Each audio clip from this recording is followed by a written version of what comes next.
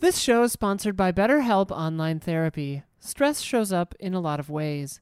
Teeth grinding, digestive issues, lack of sleep, and more. Sound familiar? Visit betterhelp.com/allies and find ways to lower your stress.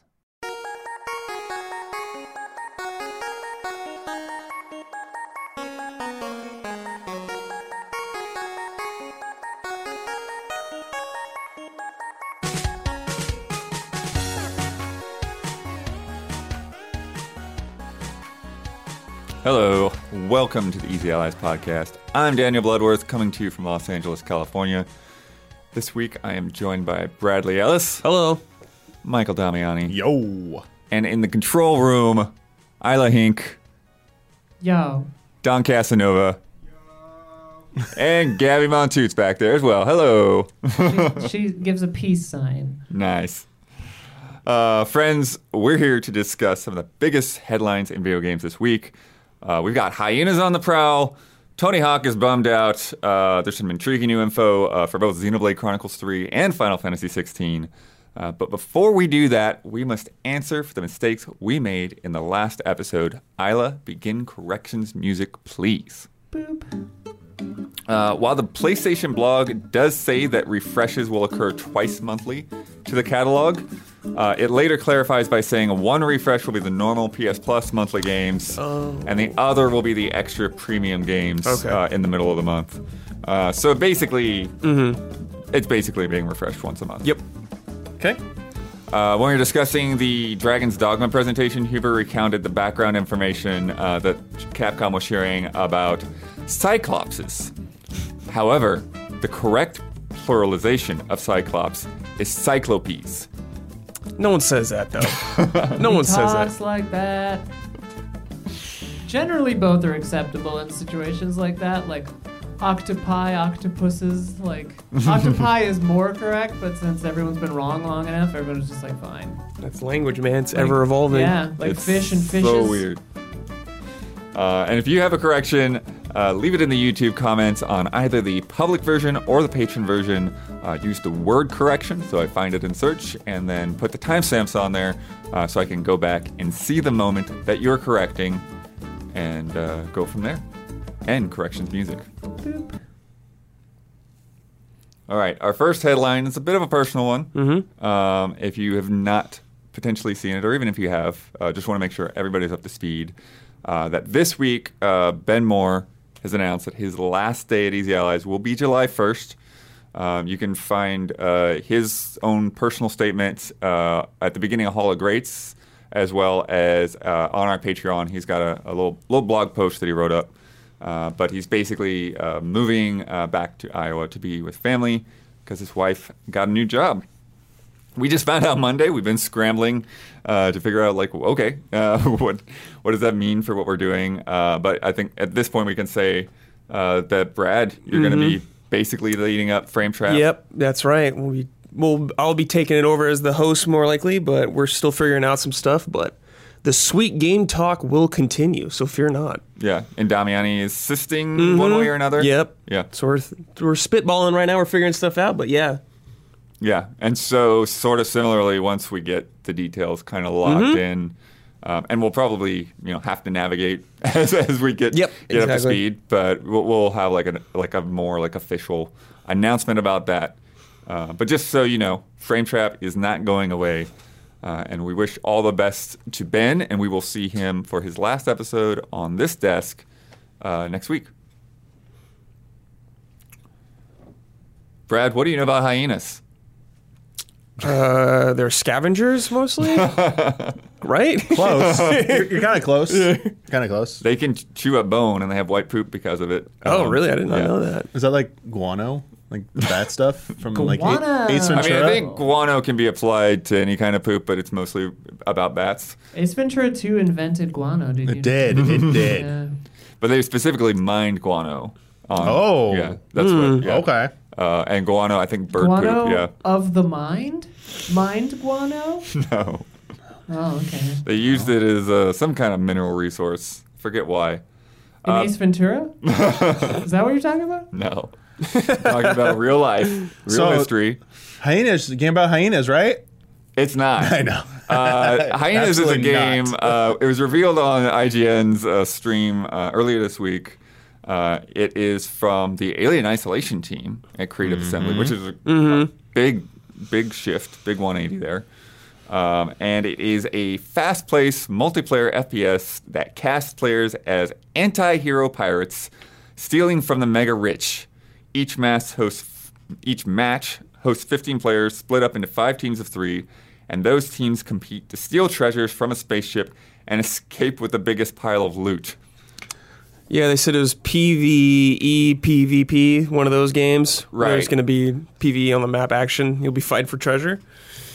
Yeah, Oh, I kind of Sea think of of it like Thieves, The man. Division, maybe, in a way. Yeah, maybe. Yeah. Division, more like, yeah. Because you're trying to get the resources. It's like you're going to fight other people, but you're really trying to fight to get the stuff and get out. Yeah, I mean, quite a departure from their last game. When I know a lot of people really love that game. I've never played it, but I'm kind of surprised, but I guess not. It sounds kind of interesting.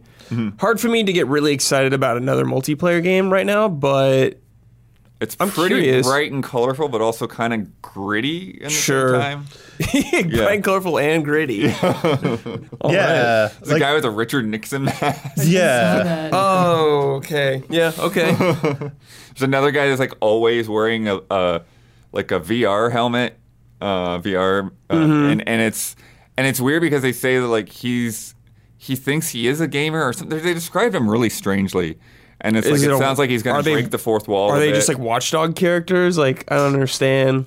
Yeah, there's girls in like dresses. Like Okay. every one of them is kind of weird and eccentric. It's the classic stable of like unique video game characters. You got the girl who's Jinx from League of Legends. You got the lady who's kind of like a grandma with glasses. You got the like big guy. You know, it's just I guess that's the thing. Well, premise wise, that sounds kind of interesting. Like 5 teams vying for like the biggest score and who survives getting it out.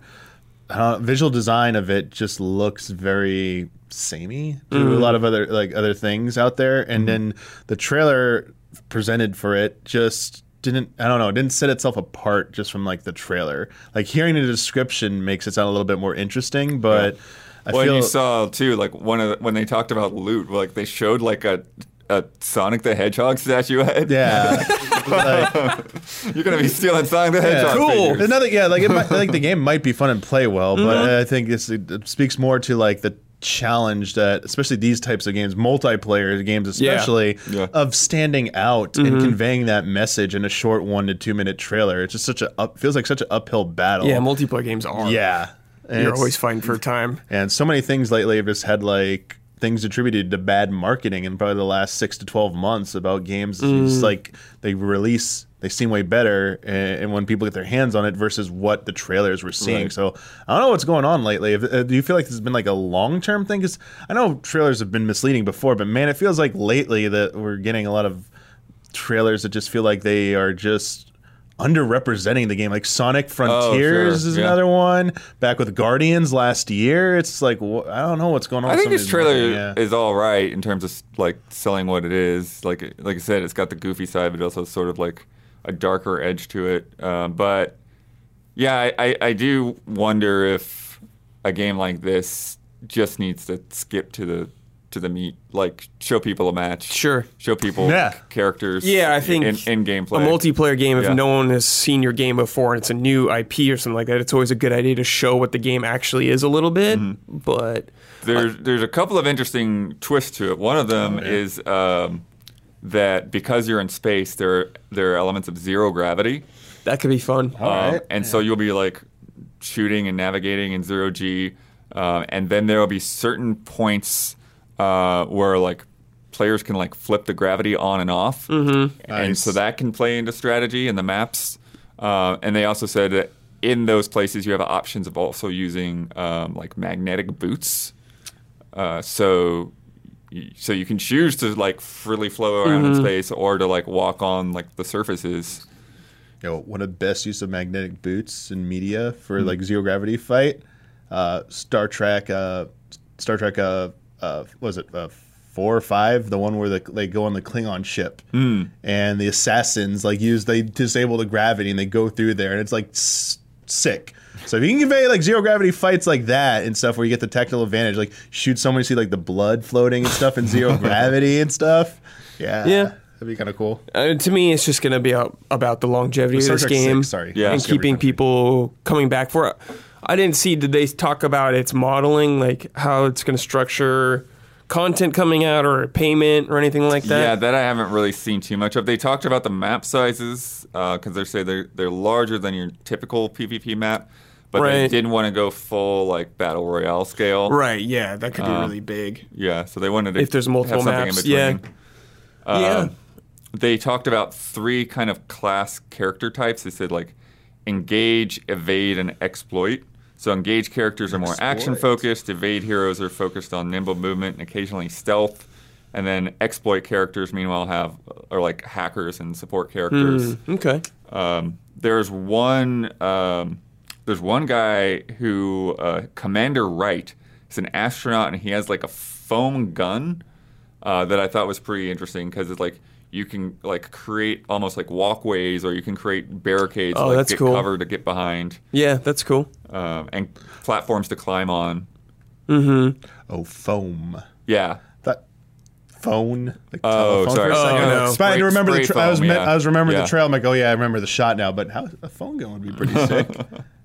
Just shoots phones at people. Just shoots FaceTime. Oh, here's the at description people. of that other character. Doc Hotfix is a gamer who believes he's a character in a game. Yes. And then offers some fourth wall breaking commentary. Too cute? Too cute. Not for me, but a lot of people like that stuff. So Yeah, it's like it's probably not a bad idea. bit of a challenge for the writer who has to write that. I just wonder, because it's weird to me, because at first I thought, like, oh, they're so different looking because of cosmetics and things that players are going to buy or whatever, but when they talk about them as these defined characters... I don't believe anyone that says that about any of their games. That They say that about really every weird game. to me. They say Yeah. that about any game with different characters. They always say that stuff. That means nothing. So... But I think things like the foam gun, like that seems like a unique... What I'm talking about, like the personality of their characters or whatever, it's just like, okay, you know, every game says that, I guess. It's not special. But I don't know. Yeah, they all do that. I mean, after seeing so many of Alexander Ziranov's Apex Legends videos in the community showcase, man, like feels hard to top that level of like detail and stuff. So I mean, I know it's important to a lot of people. It is. When It's it complements their gameplay and it gives it stuff. stuff. But it's like, do you trust this to like go to that level of detail? Yeah. Yeah. Or are they just like writing out a paragraph? I mean, here's our character. It could be. Yeah, it could be really great. We have no idea, but like. But I think Apex is a good example of, you know, something like to go for, you know. Sure. Oh, yeah. It's very successful. Like, characters that feel mechanically different. Mm-hmm. And with them having these different roles, and hopefully that will, because it's, like I wonder like how something like this, like is this like a lighter, like more fun Rainbow Six Siege? Like how is this all going to like play out? Yeah, it's hard to say. Yeah. Yeah, I mean, just every multiplayer game I worry about its longevity because it's rough out there and there's a lot of competition. It seems like Battle Royales are kind of they're not new or anything, but they're still very popular. And like, there's a few like spaces like Dead by Daylight is a multiplayer game that's really huge. So it could succeed. I just don't really ever expect them to, but... Right. What do you think about that dynamic of... The 3 teams of 5? 5 teams of 3. 5 teams of 3. Okay. Yeah. Sorry, I thought it was the other way around. I thought it was 3 teams of 5. Yeah, somehow I got that in my head too. I think that's better, actually, Bloodworth. It's 3 players. I think that's much better. And like you said, that does make more sense. You brought up Apex. I think that is a proven number to work for multiplayer co-op games. So yeah, it could be really interesting. It just depends how fun, the gameplay is and how much your role feels vital to each thing you're doing. Like if one character you're saying is like really good at maybe retrieving something and running out, players can really fit into a role of their characters. Like we all know Huber's going to be the damage enforcer character or something like that. Blood I could see being like the hacker kind of guy. Could be cool. Definitely need to see more, but like every multiplayer game, it's all about how it's handled post-release and how it goes on from there. Yeah. What do you think about this team making this game? Does that feel weird to you? Does Alien Isolation slow? Yeah, I mean, it's like super different from what they usually do, and you see a lot of studios kind of, stick to the thing they've been doing for a little bit. But I think if they're really excited about it, they could do something really cool. I think it's really important that they understand what they're doing, and it's hard to say without seeing it and playing it, but if they're really excited about it, I think that's super important. Yeah, I think capable studios, that's one of the things they have to do is be able to be adapted. You can't just be like a one-trick pony forever. Probably forever. I mean, like... Well, you can sometimes. Okay, you can, and sometimes it works, but I mean, sometimes your parent company will demand more of you. I mean, look who's making the newest Fable and what their history is. It's like something good, or even like looking at. I know they're not all the same personnel, but even like retro studios and Nintendo, like going from Metroid Prime trilogy to Donkey Kong platforming trilogy side scroll. It's like some of the studios really are that talented. It can do that. So.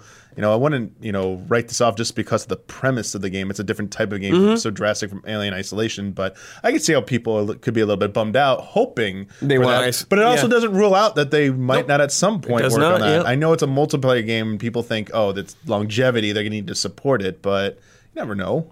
They can work on multiple things at once. We'll see. Yeah, I'm curious about it, so keeping an eye on it, I guess. Yeah. Sure, Hero will be down to do some heists or whatever. His speed. I'm also curious, what's the silly things that they showed for loot? Like, what is going to end up in there? Yeah, that could be really fun. And when you end up, if it's going to be like stuff that's that visually, distinct that like where you have like a hideout where you have like shelves of your loot. Yeah.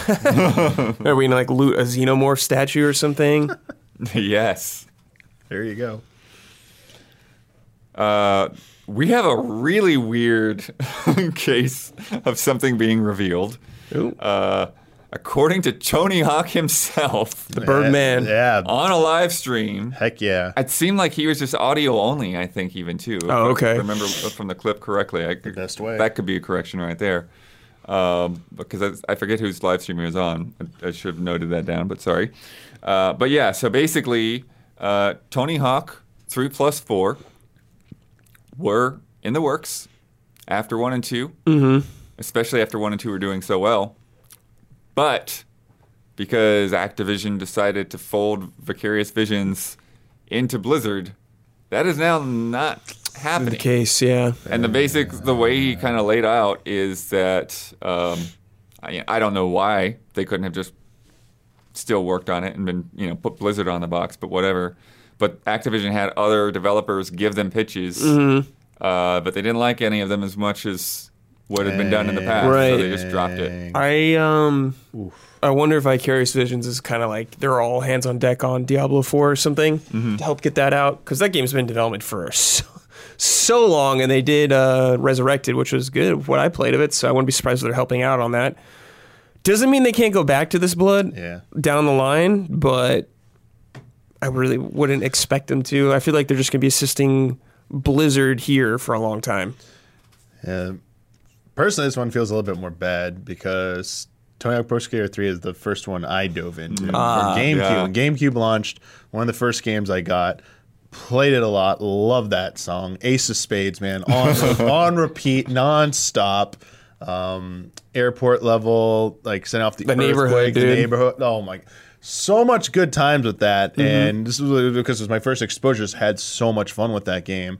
And once 1 and 2 was announced, I'm like, oh, they're gonna do that. And I think even at the time, Tony Hawk even said, like, hinted, like, oh yeah, they're working on the other ones. Like, so I was like, heck yeah, let's go. I was like, I wasn't as big into 1 and 2, but that 3, and now, this. It's like, it's frustrating. More than a personal level, because yes, it probably was all hands on deck for Vicarious Visions for Diablo, but just good companies will find a way to like make both happen. Especially just a company as big as Activision. It's just so yeah. They're not a good company right now, but like, man, it seems like such like a missed opportunity. Like you need, like, it's good to have both. Like, yes, like working, having Blizzard work hard on Diablo and bring in support, but man, like, you just had a revival of Tony Hawk, and you're going to let that fall. Even if they come back to it, I feel like it's still in jeopardy of, like, you missed the boat. Like, there was a moment that you could have. I don't know if there's a Tony Hawk boat that's going to be missed anymore. Tony Hawk has been so down in the dumps forever. I think people are just begging for anything that's decent.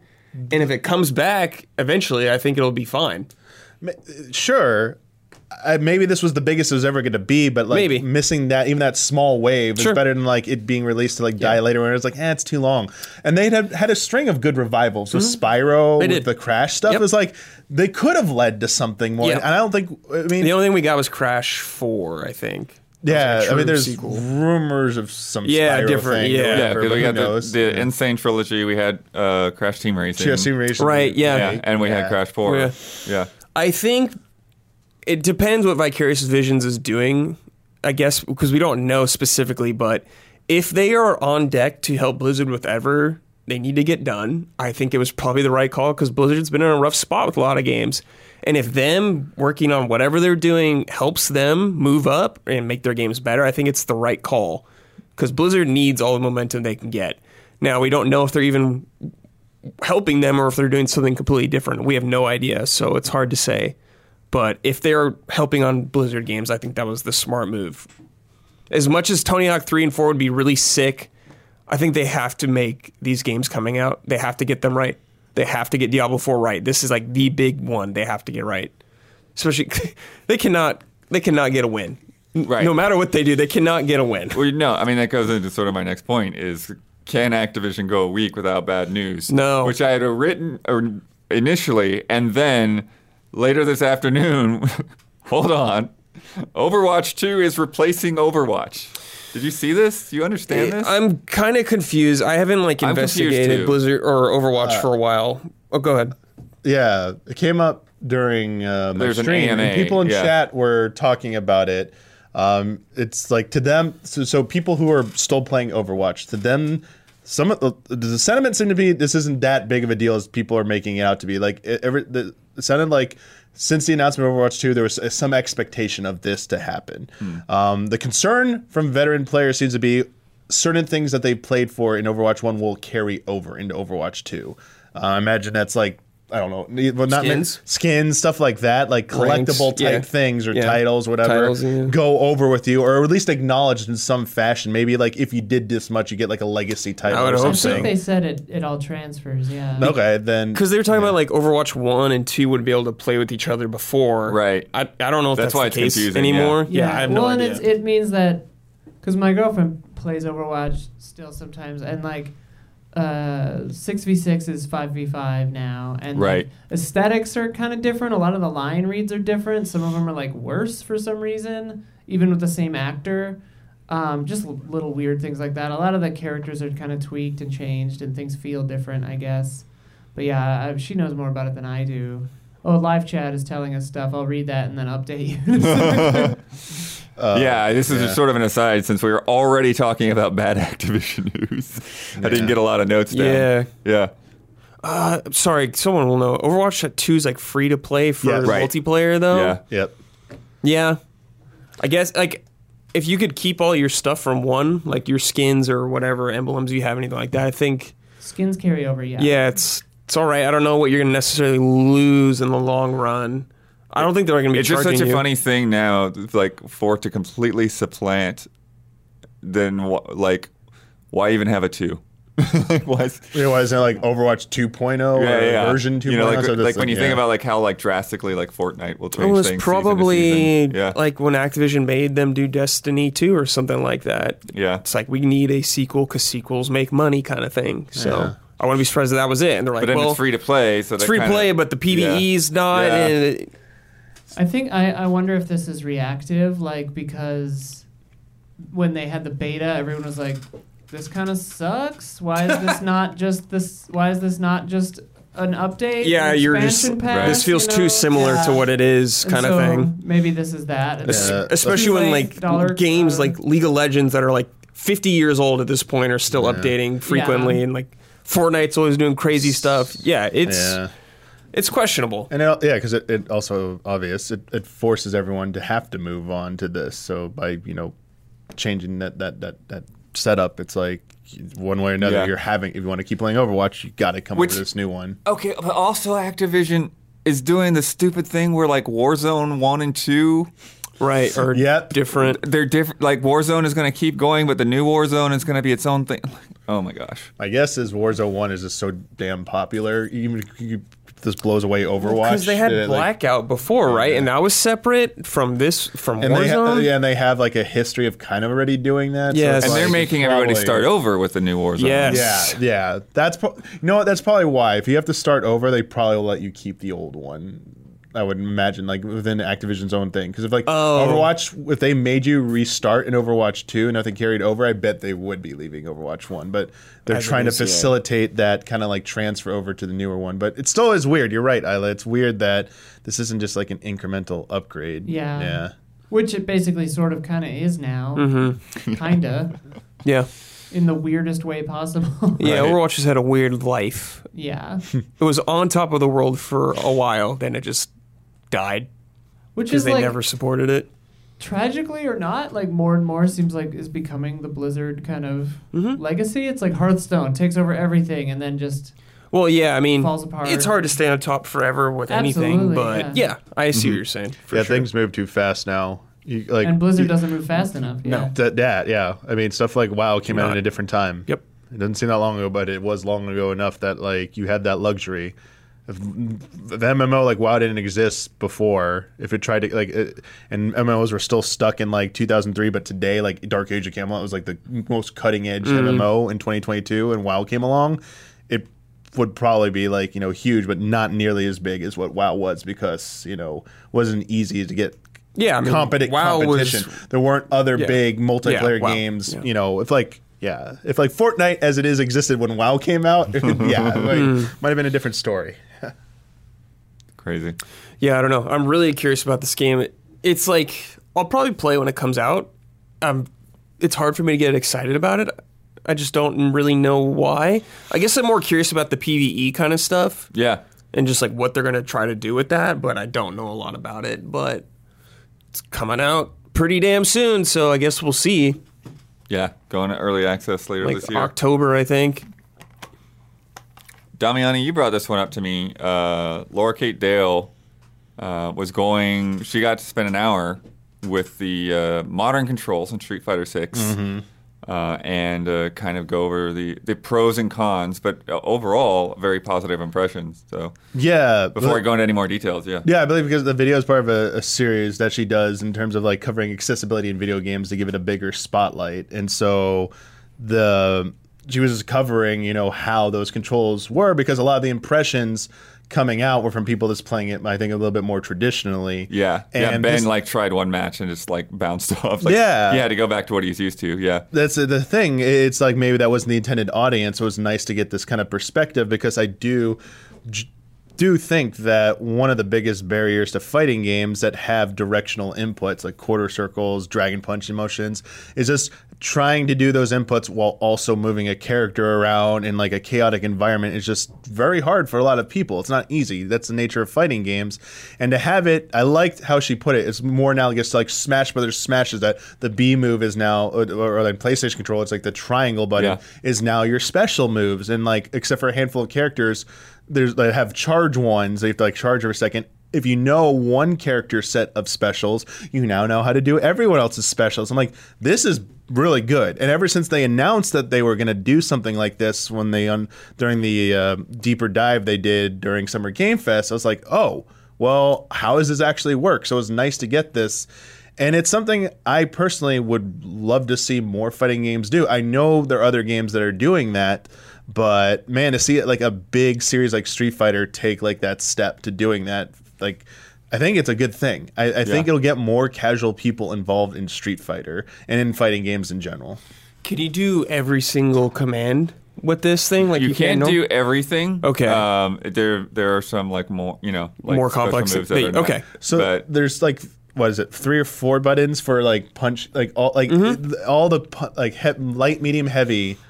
There's light, medium, heavy button. And it'll do a kick or punch in certain context, I believe. No, I think there's just a kick and punch button. Oh, sorry, kick and punch. Yeah, I'm getting it backwards. And the light, medium, heavy determines. Yeah, the light, medium, heavy is what's determined. Sorry, I got it backwards. Okay. And it'll also do like auto combos for you, so you don't have to remember long combo strings. Yeah, you just hold the right trigger for the combos. There's a special button. So like Ryu, like if you do forward with it, it'll do like Shoryuken. If you like up with it, it does, Hadouken forward. Up will do Shoryuken. And I think it's like down or back will do the Hurricane kick, essentially. So it sounds like it's just making it easier for people to get into these games. Yeah. Right. But if you want to master it and really get with the nitty gritty, it still rewards you for playing well and putting in the time. Yeah, because it's not taking that away. There's still the satisfaction for high level players that they're not depriving you of that. I think that would be the big thing. Is if this was the only option, that would be a mistake. Yeah, exactly. And I think we even talked about this before in a previous episode that like when it comes to like competitive level of play, like ranked online matches and in tournaments. I'm curious to see what they'll do. I imagine they might differentiate, especially on like Capcom's own system. They might not let you pair. Yeah, I don't even know if you're playing at the highest level. I don't know if you'll use that scheme. Yeah, it sounds like you can't do everything. It might not work, but it'd be interesting to see if someone uses it as actually managed to pull off a character or something. Yeah, someone might be able to. I just like seeing the possibilities from this, but like.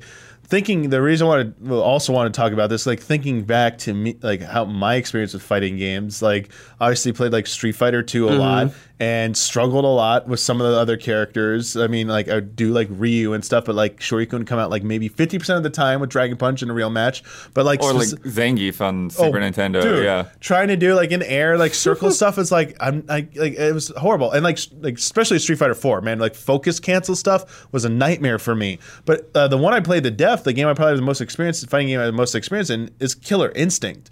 But I was telling Blood before we started recording, like I had to like print out sheets that had all the combos, like Bjork, Jago. It's like, all right, how I gotta remember this link to this link. I'm like, it was studying. It was like homework. Right.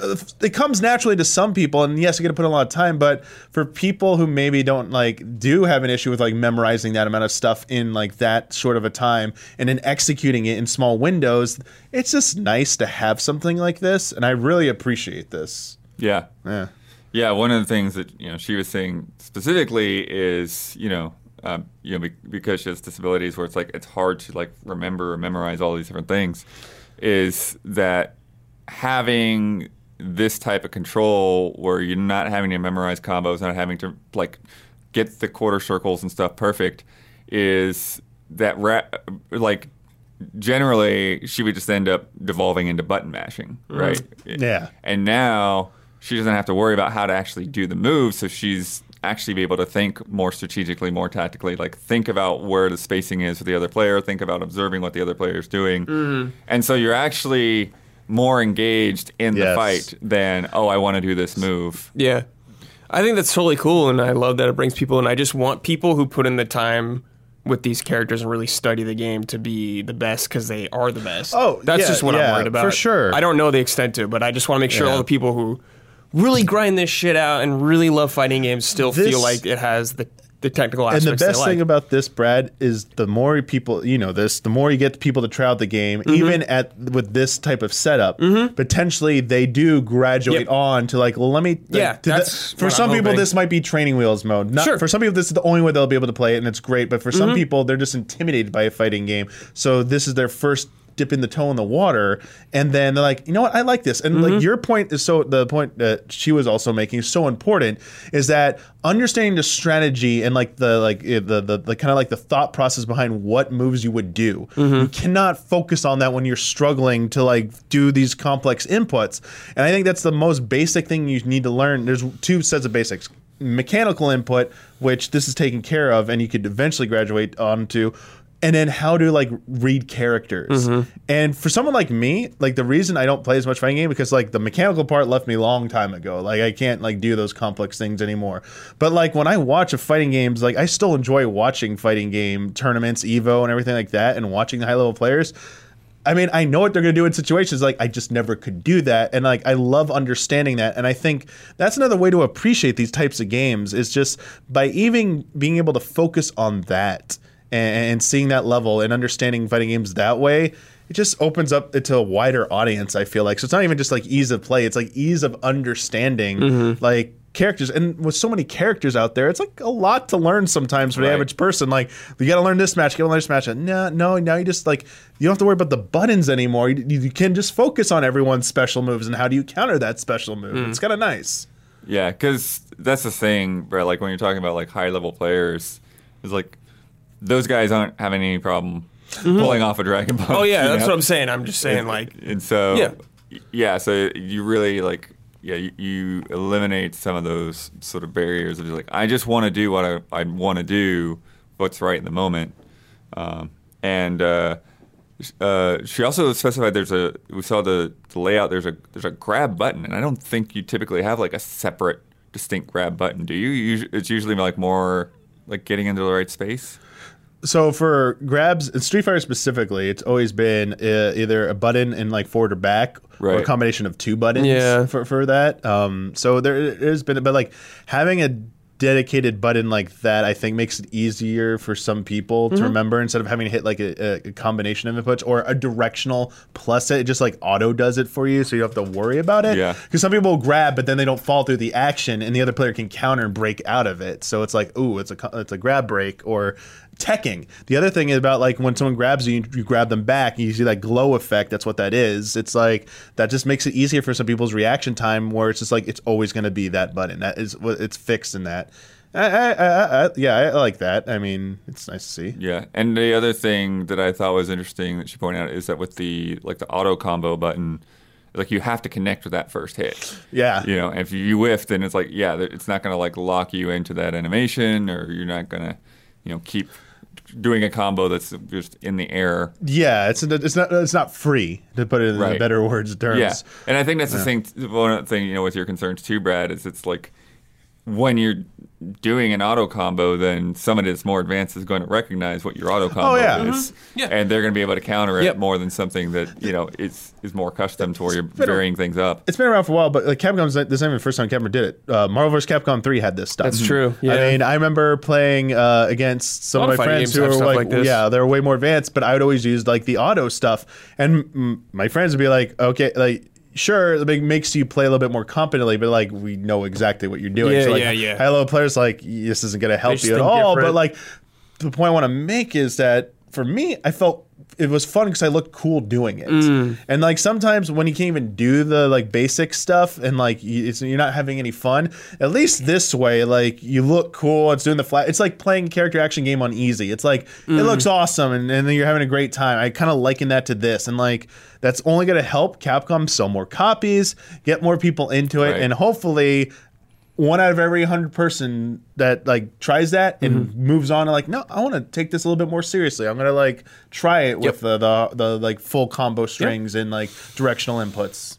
Yeah, like I want more people to play fighting games and get into them. So cool. And that's something that she emphasized multiple times too. It's like, this is about like just being able to play with your friends. And rather than trying to do like some high level thing or anything like that.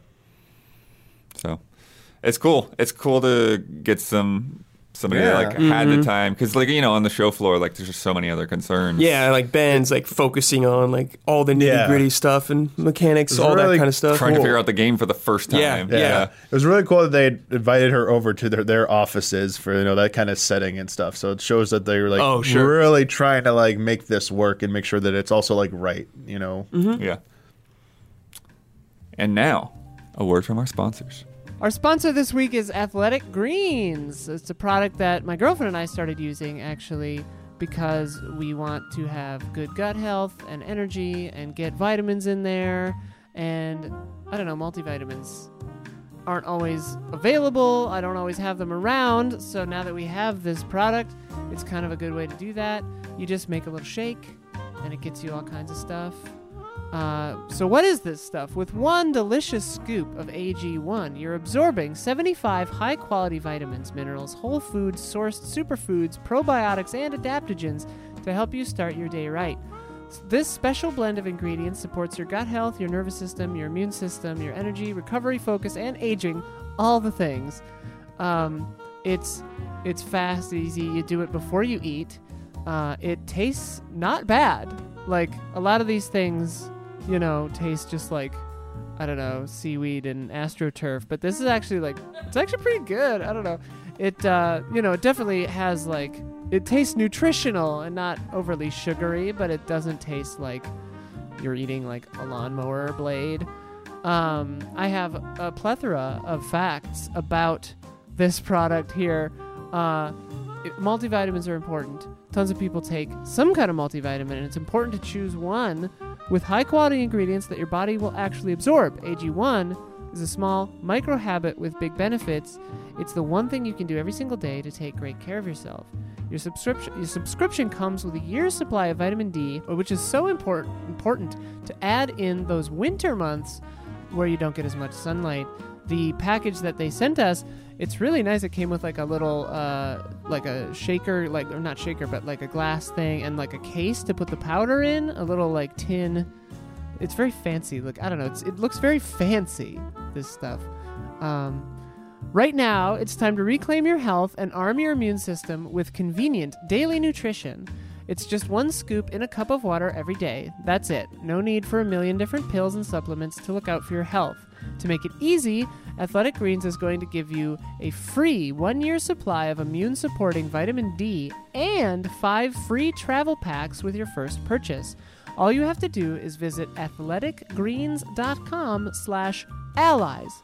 Once again, that is athleticgreens.com/allies to take ownership over your health and pick up the ultimate daily nutritional insurance. Athletic Greens, like the words, athleticgreens.com/allies. Check it out and increase your health. And if you are a patron of Easy Allies, thank you. So, we still have not gotten a real Summer Game Fest E3 Nintendo Direct. However, we did get a really good deep dive on Xenoblade Chronicles 3 this week, about 24 minutes or so. I watched this today, Damiani, you watched this today too. This game's looking good. I need to catch up. But yeah. What are your first impressions before we get into the gritty of all of it? Because they went down a whole lot of different topics. Definitely agree. Went through a lot of stuff. It looks really good. And just from like a visual standpoint, in terms of like interesting environments, like once again, very captivating stuff. We'll concede. Were some shots I was like, man, I really wish we get new Switch hardware, because I'm like, Monolith Soft is like probably ripping out their hair at the limitations at this point. Sure. Because I know some of you accuse us of being hard on Switch, but like legitimately this time, it is actually being a little bit. It's like Switch is showing its age. It's definitely showing its age with this one. Sure, I think the game looks beautiful though. No, like aesthetically it looks great, but like some of those like panoramic shots, it's like in the distance, like like it could definitely use a little bit more beef. And there are some chugginess here and there in some of like the combat scenarios that they were showing. But beyond those things, wanted to get that out of the way. Very impressed with what I saw. I was very hesitant about Xenoblade Chronicles 2. A lot of it didn't speak to me, so I was very high. I'm behind. 1. I've never actually gotten to it yet. Loved like one's one of my favorite games of all time. Sang its praises. Told everyone I could get to listen to me to go please play it and stuff. 2 came out, kind of didn't ride the hype with that for me, and I kind of fell off a little bit disappointed by it. Everything I've seen about this is speaks to me, and it's brought me back in. Just like the music. Just to start with the music. We got to hear some battle themes, like excellent work. Got to hear some like sweeping orchestral stuff for like the beginning when they're doing a little bit of a story synopsis there. By the way, not very spoiler light, very appreciative of that. Yeah. Did not really wreck anything for me, but gave a little bit, like the story thing they began with, just enough details. Like the main premise is that these two warring factions, we'll keep it simple for everyone, going against each other, but the soldiers they use only live for 10 years. Oh, damn. So you have a 10-year lifespan. And they're in service of these queens who command these giant mechs that harvest energy from like everyone who dies. Soul energy. Soul energy. And it looks sick. Just like giant mech mouth going slurping in all the soul energy, and like graphic deaths of people. Like they looks like their face dries up and crumples and stuff. It's like pretty graphic. But what's wild though, Brad, is like even if you survive the battles, then once your time is up, because like one of these characters has like 3 months. Then they show like, they go before the queen and they get honored by the queen, basically absorbing them. Some of them do. Not everyone even the ones who live. Not everyone gets like that honor and stuff. So like it's like the best honor you can receive is like you get to be sent like Yuna style, performing the sending and stuff. Like that's what the flutes like. That's what they do. They send the spirits on, and that's kind of like the thing. It's very like it's got a heavy melancholy to it. But I mean, like the. But yeah, so basically then what happens is like there's these 2 groups, like 3 from each side, end up working together. It was a little unclear on how they end up together. Okay, I think at first it sounded like a special mission, but then it sounded like they were fugitives. So the three members from one side and three on the other side, they meet up and actually like are against each other. And then it seems like that big bulky dude kind of like knocks some sense into them, and like they're clearly being pursued by something, and they basically have to band together, and that's your core party of 6. And they did a character introduction again. We've seen these characters already, but we got a little bit more information behind them, their personalities, also like their jobs. We'll get like the job stuff, right? Yeah. Really good stuff with the job systems in this game. Like they did deep dives in the combat system, the job system, and then like the Ouroboros system, like the mech system. Which we'll get to that. Yeah. So have you played the first Xenoblade? I've played both of them. Oh, okay. So the basics that they showed for combat were very similar to Xenoblade 1, where it's like, okay, auto attacking and arts, and then comboing things together, toppling enemies, and following up on that kind of thing. But then, there's different classes to where they talked about, like they had like attacker, defender, and healer kind of roles. And you can even see by the characters' names, and then you can swap freely between characters like during battle. There's a job called War Medic, War Healer. Warrior Medic, I think, yeah. Warrior Medic. Okay. Is it a paladin? It is like Gunner Medic. Oh my god. Yeah, like they seem pretty creative with this stuff. That's cool. Now, to elaborate on the battle system, so it's definitely not going. It's a fusion of things. I like mostly was getting it from like everything they showed. One of the best things they did is that the actions are like on 2 sides. It's the face button you hit represents the button you're hitting. So like it's like you don't have to like cycle through stuff. It's That's like nice. It's like top like Y button, whatever it is. Like that will be your top diamond move or like top, okay. I So, like that. It shows the name of the move and also like a very like 2-word description of what it's going to do. So you get what it's like. This is going to topple someone. This is going to draw aggro. You don't this have to will cycle heal. through moves like and stuff. That's cool. Very smooth. Looked very good. And then they like showed some of them like the chain system. Like Blood already explained, like like topple, like launch, slam thing.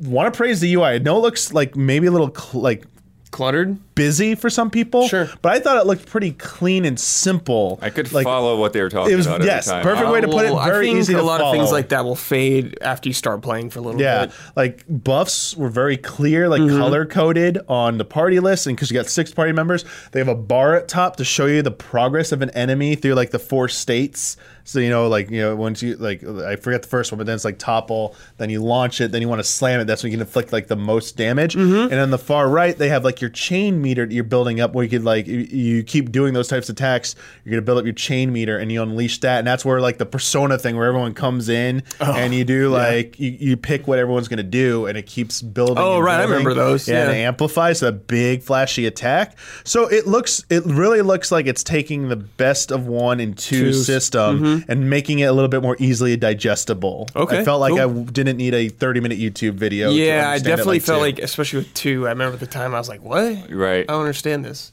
And then like with the job system, it's kind of a traditional job system thing, but like you rank up the job, great, and then you can take those arts into other jobs. Love it. And then you can say you can even create like fusion arts. Yes, so like if you have two characters have like the same job and same arts or whatever, complementing arts, you can like there's in the middle of your bottom screen, it'll give you a prompt to combine them, and there's a fusion. So it's like they really want you to mix and match by like leveling up characters beyond like their starting job to build up different type of strategies. And that's not even to mention, I think it's probably in your notes next, you have a rotating 7th party member called Heroes. Yeah, so NPCs that you find throughout the game, like they have special skills and special jobs that are unique to them. Oh. And so you can have one of these characters in your party in addition to your regular party members at a time. And then, you can like learn their job skills and pass that on and combine it in with the rest of your stuff. One looked like whatever the Overwatch character, whatever they had, and like the guns or whatever, the cowboy. Was that McCree? Apex? Yeah, whatever. Yeah, literally looked like that. They got the No Pawns will be joining you. Oh yeah. Yeah, No No Pawns. Pawns could be joining you. Cool. So it's like pretty. And Did you notice one of the heroes was blurred when they were going through the menu? Well, because we probably have an idea where they're probably going. top with left this. is like all pixelated Yeah, yeah. I think these are substituting as the blades. Yeah, yeah. basically as the custom things. But even these will be able to like contribute to like the different play styles and like rolling with like they have their own unique versions of jobs as well. Oh, okay. So well, those three categories, those umbrella categories, there's very unique differences below them. I mean, they got also like the gem crafting systems coming back. And Yeah. I love that from Xenoblade Chronicles 1. I am so happy it's coming back. Cooking from Torna, which I haven't played, is coming back. Yeah. Okay. I mean, they're bringing the best stuff from the all past entries two. into Good.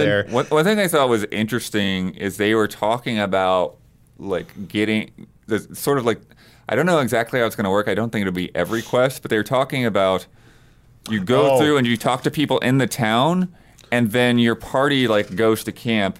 And then they talk about the conversations you had, and then that's what initiates a quest sometimes. They got that from Tales of Arise. Yeah? At campfires, you can prompt like advancing social relationships with people, and sometimes right. triggering side quests with that. But this is way more. This looks way better, honestly, if I have to say that. So like, yeah, as long as you encountered an NPC. Like the campfire scene later or whatever, it's kind of cool. It's like these kind of windows that have like an image of like what that possible quest will be. It's just one of the different ways that they're just like expanding. And like it looks like the heart-to-heart location things, like with the two hair Yeah, thing. yeah. So it's like it's real. I kind of like this. Cool. I just hope they cut out some of the side quest fluff. Yeah, I don't know. They weren't indicating from what I gathered. They weren't giving the impression it was going to be very side quest heavy, but you never know. Both games Yeah, kind of. I don't mind side quests, but yeah. boy, they had a lot in those past ones. But yeah, there's. Oh, sorry.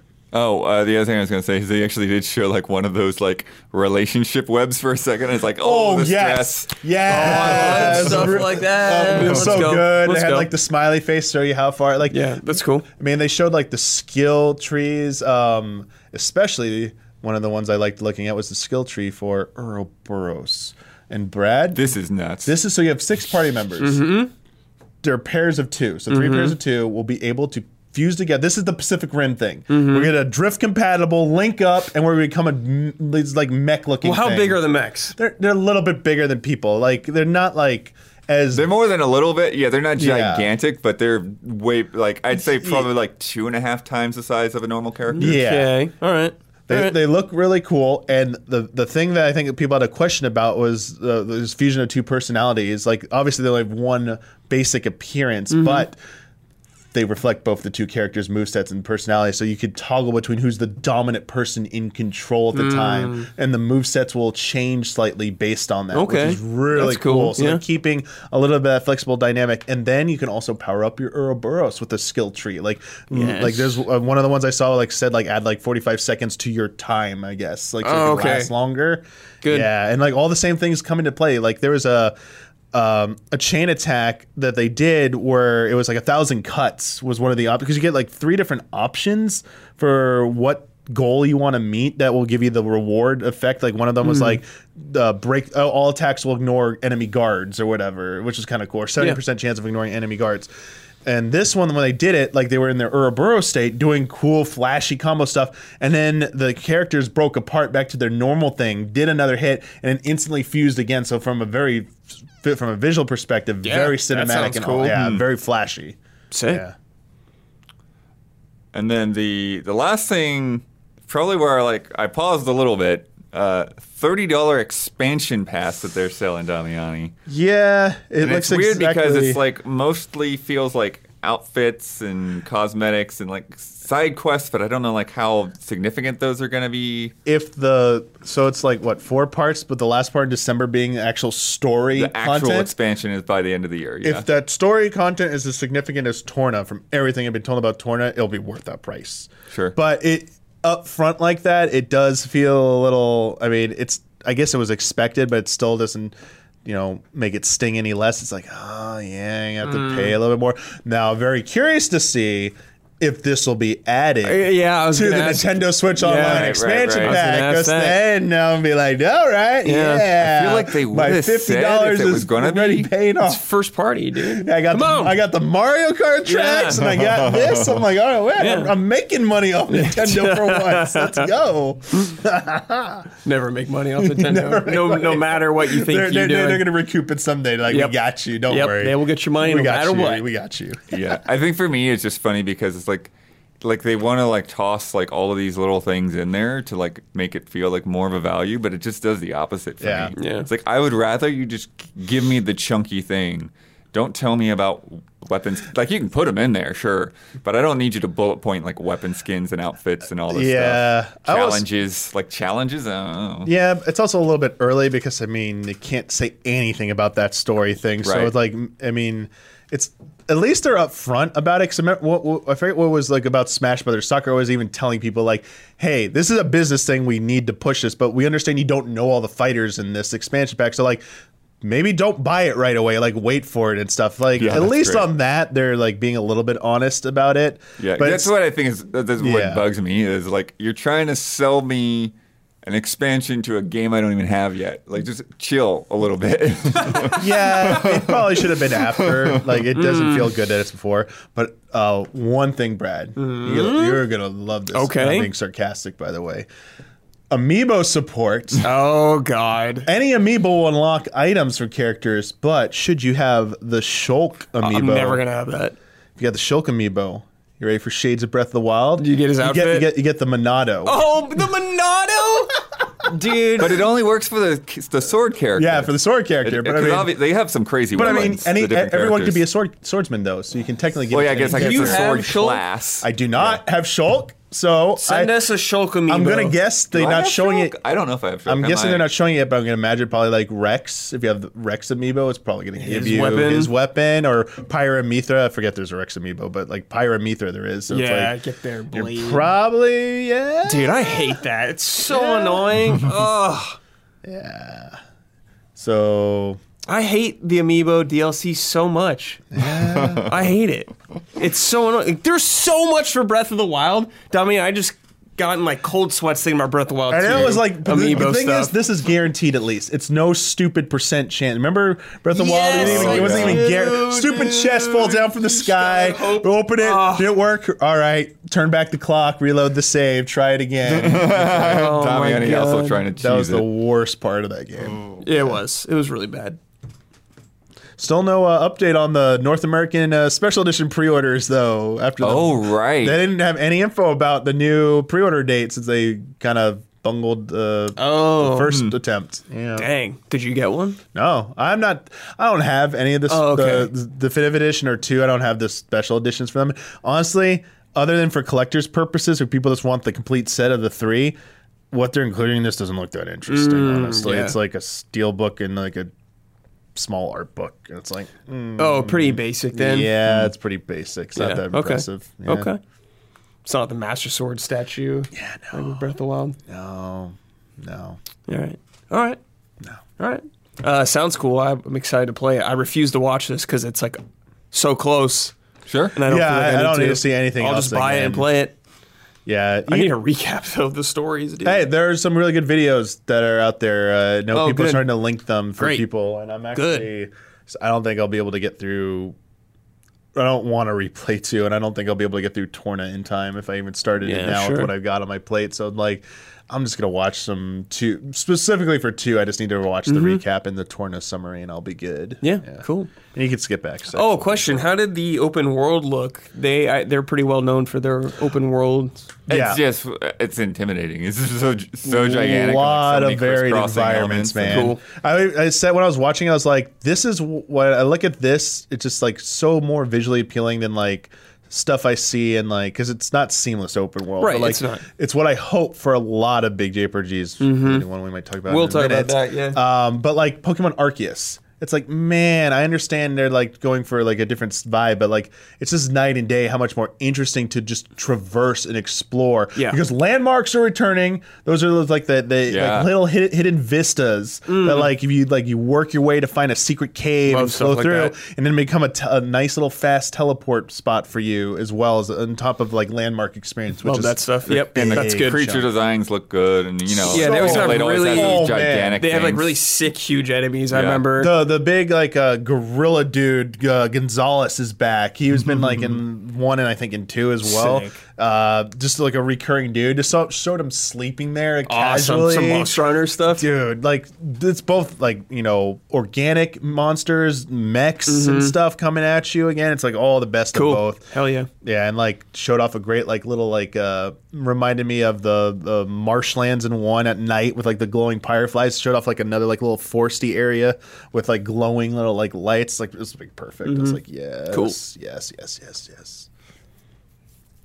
And yeah, as Damiani was hinting at, we had an interview with Naoki Yoshida. Oh, we did? Recently. Not us. Oh, what? Okay. We did? Yeah, I was like, we did? The public. I was like, he went to all the codes. What did I ask him? Blood used the code. Blood redeemed the used damn the code. Yeah, that's right, Blood. But regarding Final Fantasy 16, saying specifically that it will not be open world, but focused on multiple large areas.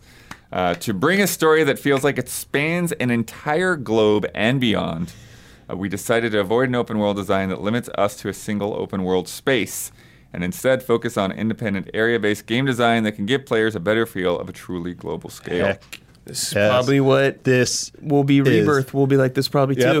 This is literally what I like to see, because you can craft a really good open world, but there are limitations, and going to various different locations is one of the hardest things to do. And Final Fantasy 15 to me, I know some people love it, but I felt its overworld was one of the weakest parts of that game to me. Wasn't a lot very to it, I remember. It was not very varied and memorable. Yeah. And looking at something like, just talking about Xenoblade Chronicles, all 3 games, not seamless open worlds, but giant, massive environments that are interconnected so that it feels like you are moving across giant moving mechs. It helps that illusion better, and those zones are so big and they feel satisfying in their own. Like I didn't need an open world. Right. Like it felt fine. Huge. And judging by like just like the varied environments of 14, which this team's like partially comprised of 14 developers, the Heavens War team, I fully like, and what they've shown, I'm like, yeah, these environments are going to be great. Like, I have no doubt in my mind that like we're in for a treat with these, and it's great. And like, it just like people think linear is a dirty word, especially when it comes to like RPGs. It's like there's a way to do even linear good. This is it. This is like, you don't need having an open world for the sake of open world is bad. You need to have a vision, and it needs to be fully realized. And it's clear that when they just said from the interview that they want to go all over the place. There's no way you're making a world like that and it's going to work. Yeah. It's like Witcher 3 is technically like zones.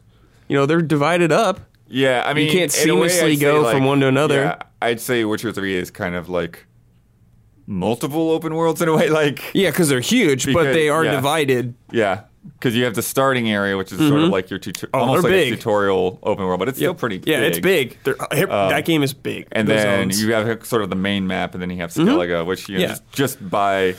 I guess you could make it so that you could sail over there, but it's just... I mean, it just helps. It helps the transition from each zone, I guess. Like, it is harder to design very unique zones and make them transition to believable ways. But it can be done. Like, some open world games work really well, like Breath of the Wild and Elden Ring, obviously, I think is a really great open world. But I think this is the right move for Final Fantasy. I agree, and I think it'll be the right move for many of their games to come for a while. Because the idea of an open world is cool, but like you said, if it's not done right, it doesn't work. And also, there's the nature of this game being such a combat heavy, like to the level of being a character action battle system. Like, I think it's important they still have the sense of, exploration and feeling like you're in a big zone. But I think they know that. I think they'd realize that. I have faith because I feel like the zones are going to really complement the narrative, and they're really talking up the story in this game.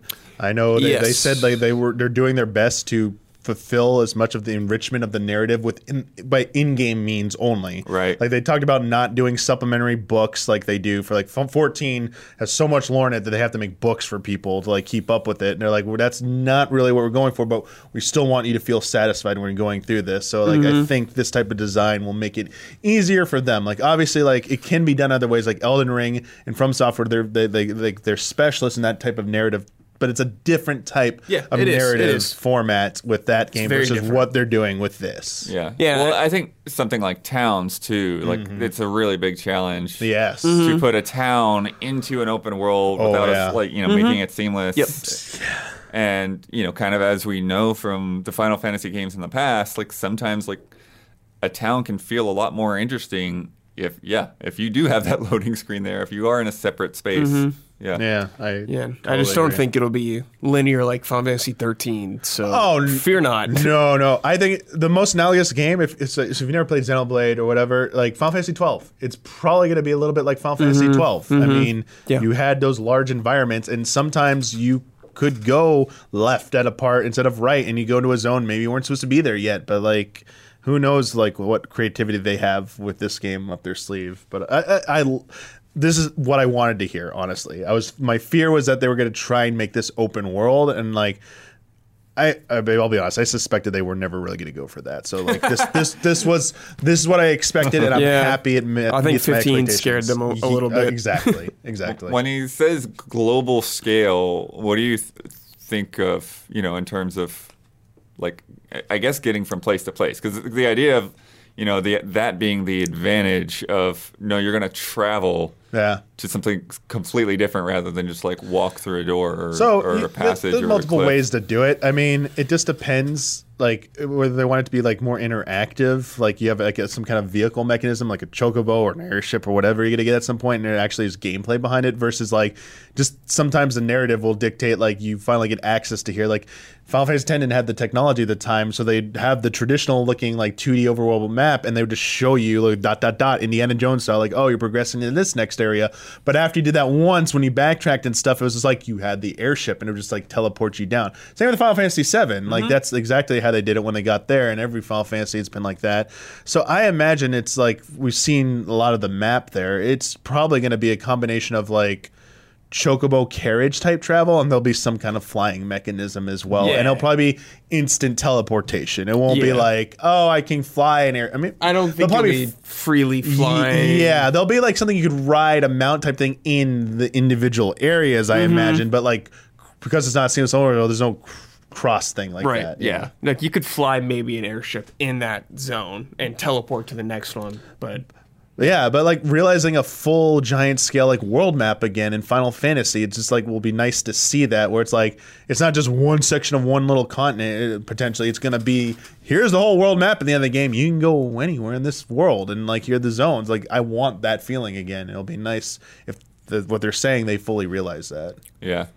It's funny. It's kind of a whole different vein of game, but the thing that really this reminded me of this comparison was Deus Ex: Mankind Divided, because it's not exactly like an open world game, but you are in this one like large, really complex city, and like, you go into like, all these different apartments. You could go into other buildings. You could go underground. There are all these different routes in and out of things. And so, like in terms of the actual like playable real estate, it was probably larger than the game before it, but because you're in that same city for the majority of the game, other than a couple of chapters where you jumped out here and there and just did short levels, it lacked that sense of, again, this global adventure that the original game and Human Revolution had. What else was in that interview? Because this is the main thing I wanted to focus on. Well, the other big thing was the party system. That's been one of the biggest question marks. People getting a little like worried or anxious about what was being shown. Naoki Ishida did confirm that there will only be one playable character, Clive, the main protagonist, but he will be joined by AI party members that will change as dictated by story and scenario, and that the player will not have to focus on controlling those other players. They'll just be there to assist you. And honestly, this is really what I was expecting as well. Yep. I did not expect other party members. And with this battle system, like the different icons you transform, like the stances I'll call them stances, whatever they're going to be called, that you transform between, and you take different abilities when you shift between them. That's a pretty loaded, complex system. Yeah. And I think it's going to be a Devil May Cry game. Really weird to especially Devil May Cry. Can I change between 3 different characters? I mean, no. On the fly, no. On the fly, no. Like you can pick a different character to Right. choose a stage, and who knows if there's an unlockable character or something. But this kind of fits the MO of what they're going for. Like a Kingdom Hearts game, you know? Yeah, you have AI party members. He gave shout outs to the Kingdom Hearts team. Yeah, Did he you see did, that? 'cause he said- knows. He has said thank you for helping them with the real time combat system because they have knows. experience with He that. knows. There we go. Yeah, and those challenges. And I do understand that some people might lament that, even I get it. even Final Fantasy VII Remake managed to find a way to let you play as 3 party members and found a really elegant solution to that. But this is going for something different. Yep. As action heavy as Final Fantasy VII Remake and Rebirth will probably be, it's not to the level of depth as in the same type of systems that are what 16 is what going you're going to be able for. to do at 16 is to be Yes. much more in depth with one character. And I feel like that'll be clear once people get hands-on with 16. They're like, oh, this would not have... you're going to this is see so different. Final Fantasy 16 combat videos like you do Devil May Cry videos with yeah. like Linkin yeah. Park in the background. You'll see it. Yeah, most I can imagine, maybe you call in your party members as assist. You hit an assist button in 16, and they'll will do an action. come with you to do a combo action or something that will trigger that.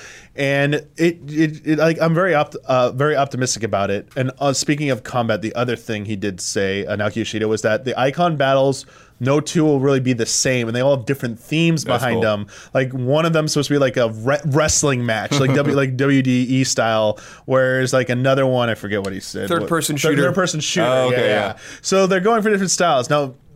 That one, I think we need to get our hands on and really to really appreciate that, because I think that has a little bit more that still needs to prove itself. I've never Right. seen anything like that in a Final Fantasy game, really, other than Well, one thing that hopefully, they've learned lessons from the summon fights in 15, because I felt like some of those were some of the weakest parts. Yeah. of the Yeah. game. This looks like it should be really, really cool, and it's. and that was you fighting. That was you fighting as people as them. So these are 2 giant kaiju style fights. It's will they just be glorified mini games, or will they have some depth to them and feel rewarding and satisfying? I think just having the Devil May Cry and that guy from Capcom, that battle director, being involved in this game gives me a lot more confidence in whatever combat things they're going to throw your way. Yeah. I mean, I giving definitely in all aspects giving him the benefit of the doubt on that. They haven't given us reason to doubt yet. But I think it's really cool that if all the icon fights are going to be really different and have some different hook to them. Third person, what the hell is that? That sounds crazy. Yeah, it's they're it's probably going to be Bahamut probably fighting them.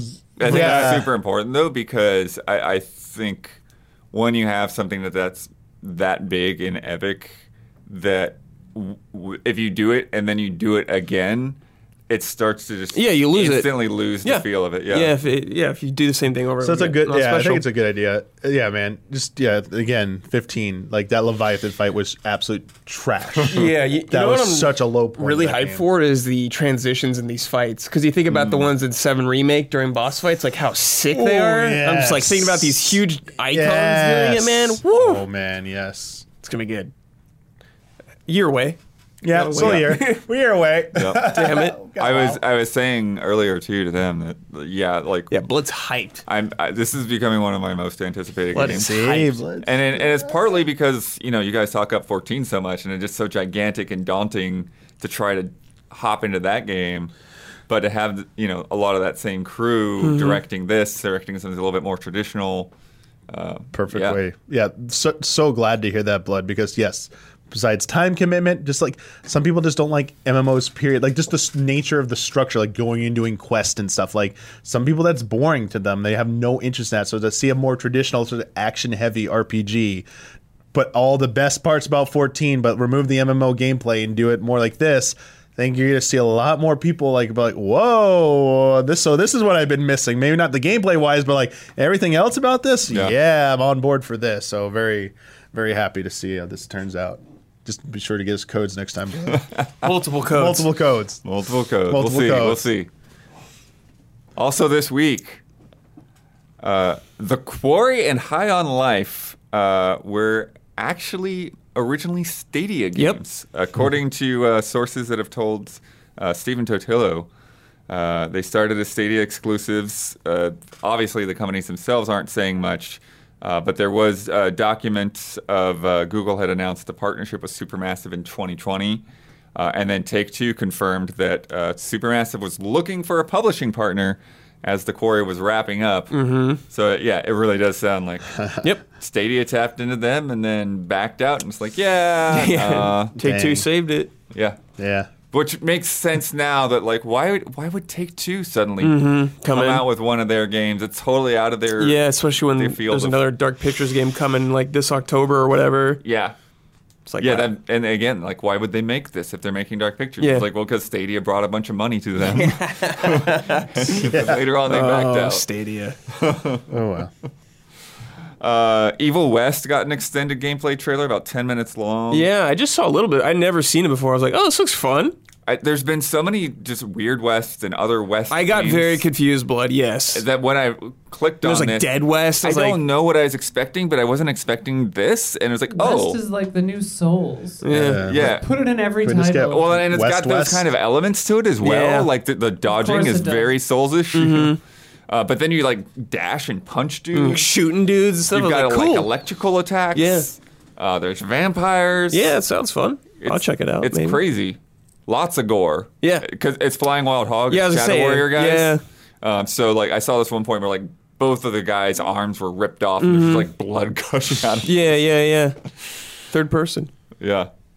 PlayStation will not attend Gamescom, jumping on a list that includes Nintendo, Activision Blizzard, and Take-Two. So Just Microsoft for now? not sure what if that they've is. We haven't confirmed? heard, Yeah, and European publishers, of course. Right, yeah. I'm sure a lot of Embracer stuff will be They there. also, Sony also went as far as to say they're also not participating in Open Night Live either. Right. Yeah. So no announcements at Keely's thing. Yeah. Ooh. That seems to be their sort of thing. It's like, oh, Everyone we'll do a just- state of play yeah. a week before. Everyone does their own thing now. Well, I mean, after getting Last of Us and summer kickoff, I thought maybe they'd get like something. Oh, Or we're even- getting- we're getting another look at Last of Us right before it No, comes we're getting out. God of War. They're going to do God of War. They're gonna do it on their own. Yeah. They'll probably do a state of play that's Yeah. just God of That's War. getting a state of play. 100%. That new Twitter leaker, the snitch or whatever, who's been accurate on every single thing, posted God of War today. It was like 11/11 this year, pretty much. Got it. That's what people are guessing. Well, that's out of it. what Schreier was saying. I Yeah. think that So- 3rd November was when it was now. So the snitch is sniffing again. I wonder what his console war post was referencing. Don't know. He said, "Do you like console wars?" And all of it was like no. Or was I it? don't know what that Or was it all means. yes? Weird. I don't know. Here we go. The KOTOR 2 port on Switch shipped with a game-breaking bug that blocks now specified as a quote-unquote small number of players from completing it. Crashes about halfway through the game after the Basilisk crash cutscene. And they have now also posted a workaround Okay. until their patch actually fixes it. Oh, that's good because the last thing is they said we were aware we have no ETA on any kind of fix. And it was that anyone who gets that point can't get past it. So it's like unbeatable for anyone. I was like, Yeah, the first report made it sound like nobody could finish the game. Now it sounds like it's not quite that bad. okay. But Okay. Yeah, if it was like no one could finish the game, how'd that get through It's like, QA? holy right, exactly. Yeah, I was like, Yeah. whoa there. That's well, bad. okay. yeah. That's bad. Fixing it. That's cool. A Plague Tale Requiem release date was confirmed today, October 18th. Yeah, cool. Oh, October, man. A lot Nice. of releases. Yeah, stacking up. They put out a 10-minute gameplay video today, which I watched through just before the podcast. Looking all right. A lot of killing. A lot Yeah, a lot and more. Yeah, well, it was weird because they're like going through this quarry and stuff, and they.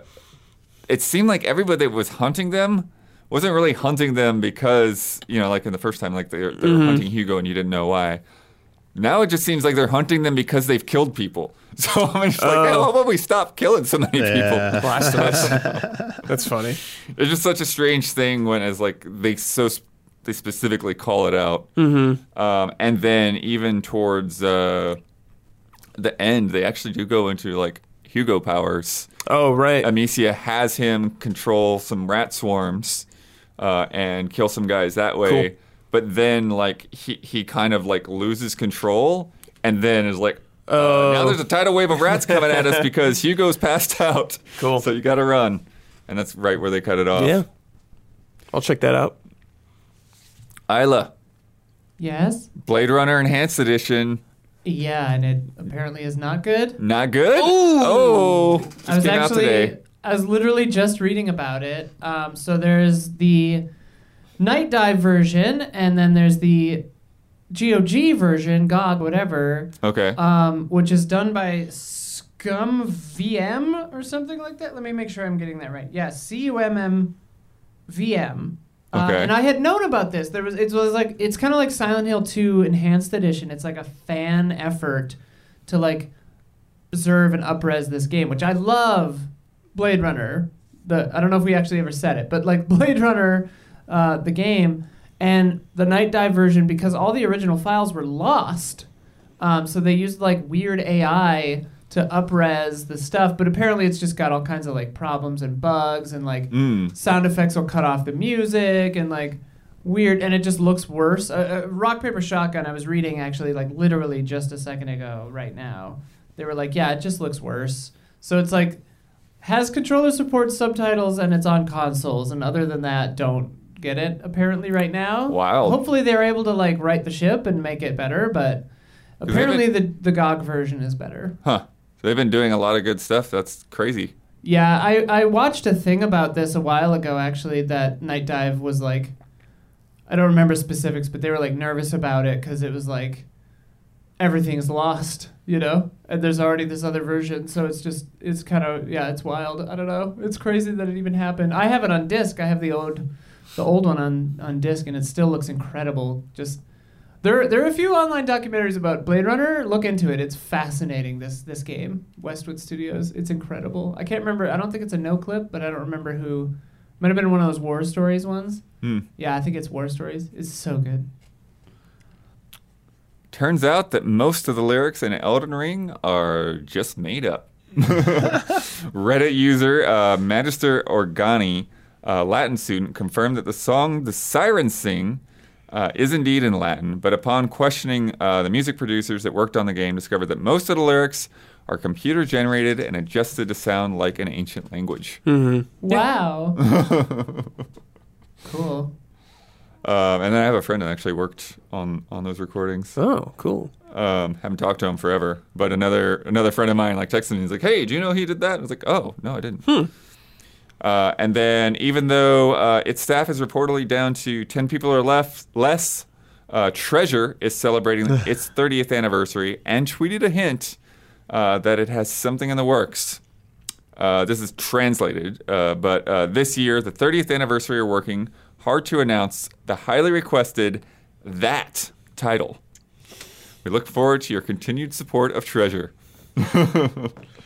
So, some people thinking Ikaruga maybe? Yeah. But don't know. I guess, yeah. Oh, man. We'll see. Yeah, we'll see. Like, I think the reaction to everyone was like, Treasure's still around? What? Yeah. Right. All right. Hope for the best. It's time for Love and Respect.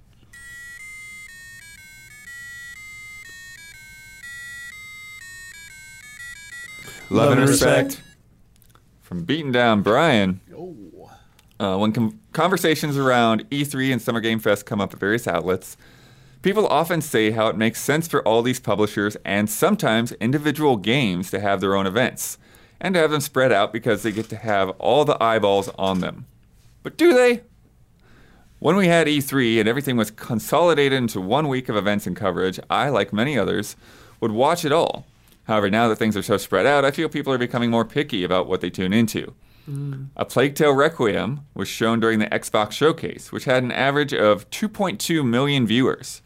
During this, they didn't reveal the release date. Why? Because Focus Entertainment is having their own event, which was today, where they plan to reveal it.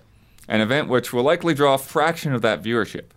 Similarly, Capcom did the same thing with Dragon's Dogma, and as Isla pointed out during your reactions, the Capcom event had 70,000 viewers on Twitch, while the Dragon's Dogma event had 5,000 watching. Yeah. Is splintering these events into so many places really benefiting these games? Is it benefiting the audience, or is it merely what these companies have convinced themselves is the smart play? with the Dragon's Dogma one, I fully think they should have done the T-shirt thing, revealed 2 in the big thing, and then said, if you're a fan or interested, we have a wonderful documentary, check it out next week. Because it's like, that would have gotten the same amount of viewers. And like, I saw a report that sales of Dragon's Dogma ticked up. And like, that's just from the announcement of 2. How much more would they have ticked up if 70,000 people live had seen it? And the word would have spread way more. Like, so in that case specifically, they definitely should have just done it in the main event.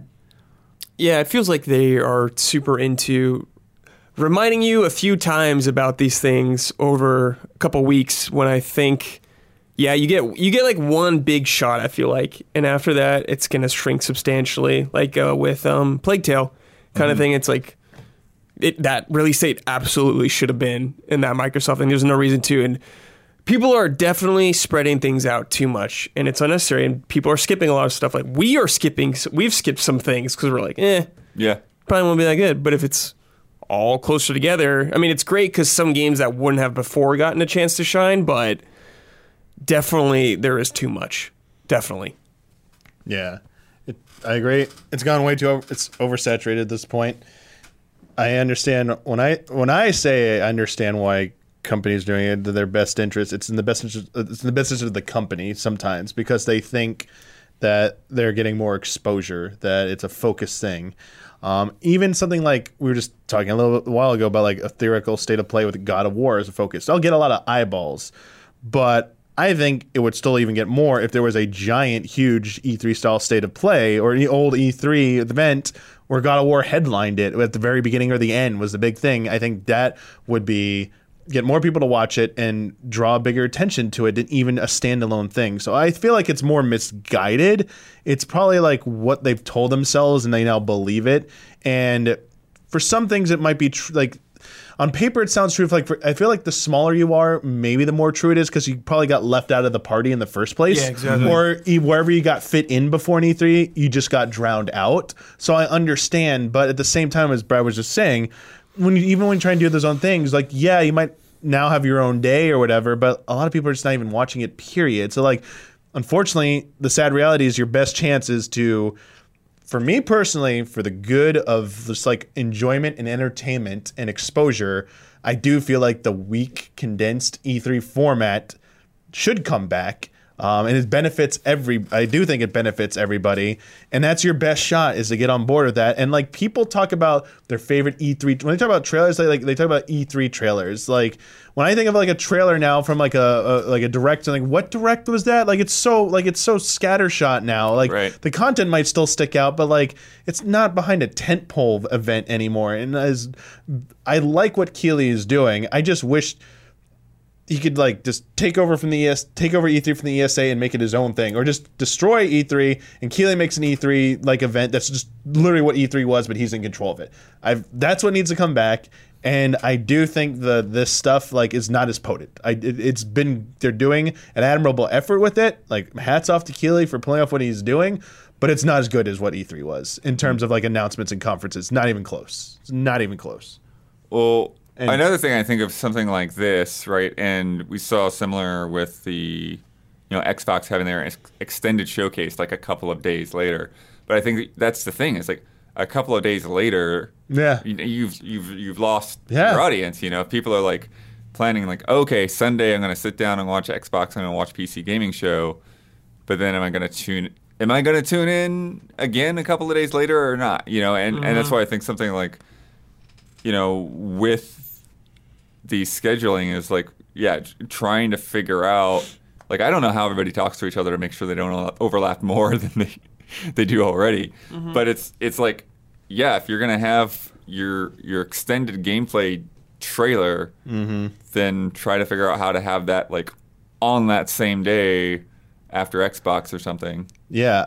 To that last point, Blood, I imagine maybe they weren't doing a great job of it, but I would imagine the ESA with E3 would probably like reach out to everyone and be like, start sending us what you want to do. And as people got slotted, they'd probably just tell someone like, no, someone's already slotted there. You can't do that. Or you really shouldn't do that on that day. We can't tell you specifically because it's like we're NDA'd as well. But like, you really shouldn't pick that day. We were telling you to pick another day to do this. And like, they'll listen. Like, Well, they used to definitely talk to each other because we would coordinate. They would have shuttles. I imagine Sony is going to have shuttles that take you over to Ubisoft. It needs to get back to that. I understand it maybe as powerful as much clout as Keith has. It might even be out of his hands because some people may just not want to play ball with him as much. Like, yeah, Sony gave him Last of Us, but it sounds like they were never going to give him Sony was not just going to be in Keighley's thing, and Nintendo just is doing whatever Nintendo wants to do. So it's like someone needs to find a way to like get that centralized event back and kind of like wrangle everyone up again and be like, you're either doing it this week or you could be left out. And like, you want to go do it on your own, sure. Like maybe Nintendo can still go on their own and do something, but like they're probably going to get a lot of pressure from like their their own fans being vocal, like, hey, why don't you do something during this like Keighley thing or whatever, wherever he goes. But again, to the point. Yeah, it needs to. Keighley indicated he's gonna sounded like he's gonna try and do something similar to old E3 next year if he's allowed to, but like it just needs to get back to that, and it needs someone like Keighley or someone as competent as Keighley in charge, and not like a group that was clearly like the ESA was clearly causing a fracture. I mean, obviously things were wrong if like Sony went their own way and then we're saying we don't agree with the direction of E3 and Microsoft not being there but not really being there because like they were doing their own thing next door even though it was part of E3 they weren't really there. EA leaving, doing EA Play, like something was clearly upsetting them and it was probably the ESA. So like I think there's a way back, but like it won't be easy, but I want it so badly because I miss it so much. Yeah. Kind of similar, or related rather, not similar, but Platinum Declan, hey allies, late to the party, but want to try Dragon's Dogma. Any advice for someone looking to jump in? Tips, console recommendations? It was on sale. Yeah, you just missed the sale. Yeah. It ended. Yeah, it ended. It was on like every platform too. It was on sale. $6. I tweeted about it. Damn it! So a lot of people are pushing it. It's worth any price. But it's only like $30 normal price for Arisen, and like on Steam, it's like got like high like 4K support. And I would just say we love that game, but it's pretty rough in some spots. So just be aware of that. Okay, it's not a 10 out of 10. It's 10 out of 10 in your heart, but. They were wondering. I cannot, in good conscience, there was a lot of when it originally came out. There was a lot of intrigue behind it. I remember, and a lot of like praise for the concepts it was trying. But yeah, there were definitely a lot of jank and some issues with it that were holding it back. But maybe they've been patched up with Arisen and its subsequent like. Oh sure, yeah. Dragon's Dogma was perfect in every way. It's not, but there's no flaws. No, my Hyperbole? tips. Straight up, my tips. The beginning is confusing, slow, and terrible. It is. You can do whatever you want in that first town, do little missions. Don't go to Bitter Black Isle. That's like way late game stuff, but you do it from the original town. Just have fun, take your time, do whatever. There's a cute little couple of quests in there. But then the game doesn't actually really do anything, start, until you get to Grand Soren. And to do that, you have to go to the little encampment, talk to Marciella or whatever her name is, beat the Hydra. You have to talk to her to do that mission, okay? Do the Hydra stuff once the head is off. Then you have to escort the Hydra from the waypoint down the road from the encampment to Grand Soren. Once you've done that, the game starts. Make sure you get... it's ridiculous. Make sure you get the Dark Arisen version, and make sure that you go to your storage thing in the inn in Grand Soren, and get the Eternal Fairy Stone. That's like fast travel. Originally, they were limited. They sure were. Because this game is completely out of its mind. And then also you get some really good armor pieces for your character and your pawns and stuff. I always use the dress, the queen's dress. It's like really high-level gear that you just get out the gate, but only female characters can use it. Perfect game. Also, if you have friends on whatever console that you're playing it on that played it, you can get their pawns for free, and their pawns will probably be really high level. So they will, if you want that or don't, just be aware of that, because they'll probably roll some stuff that you wouldn't otherwise. They'll also have hints about, I could talk about. Yeah, you're giving us like a walkthrough of the whole game. They wanted tips! That's how you start. Here's your tip, just play it. Give it like 4 hours. Yeah, give it time. So don't have any strike out immediately. Experience with the Switch version? Because they're asking about that. I've played it. I own it on everything. I have it on the Switch. I have it on the Steam Deck. I have it on everything. It plays fine on the Switch. Nice. It's Dragon's fucking Dogma. It's like Yeah, it was a PS3 game. how it runs doesn't matter. It didn't. Yeah, it didn't run amazing back then. No. Perfect game. But it's probably a lot better now perfect game. with the HD version or the remastered version. Yeah. Cool. Let's play a game.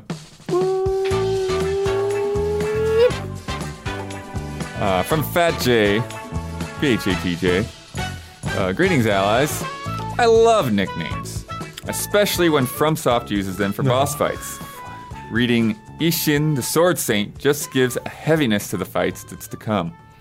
So I wanted to make a fun game where you'll have to guess if the nickname/epithet is from either a FromSoft game or from one of my favorite anime/manga, One Piece. All Okay. right, Brad. We have Okay. the right- All right, Let's Brad. go. This is your Let's test. go, let's This go. is the Brad We have got test. the All right- right. My One All Piece right, journey Brad. has been stretched out over 15 years, so I'll do my best. The Deserter. Deserter? Deserter? That sounds like... So these are the like after the comma. Yeah. I can't think of a FromSoftware boss with that, so I'll just say One Piece. I can't I have either no unless idea. it's like Sir Alone or one of those guys.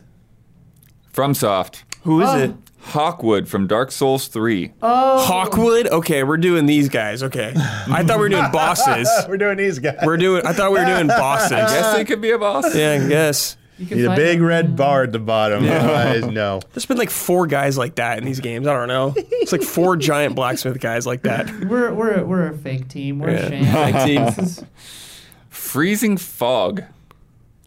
Freezing fog? that could be from the DLC of 2 or 3. 2 maybe. 3 I can't think of. Freezing fog?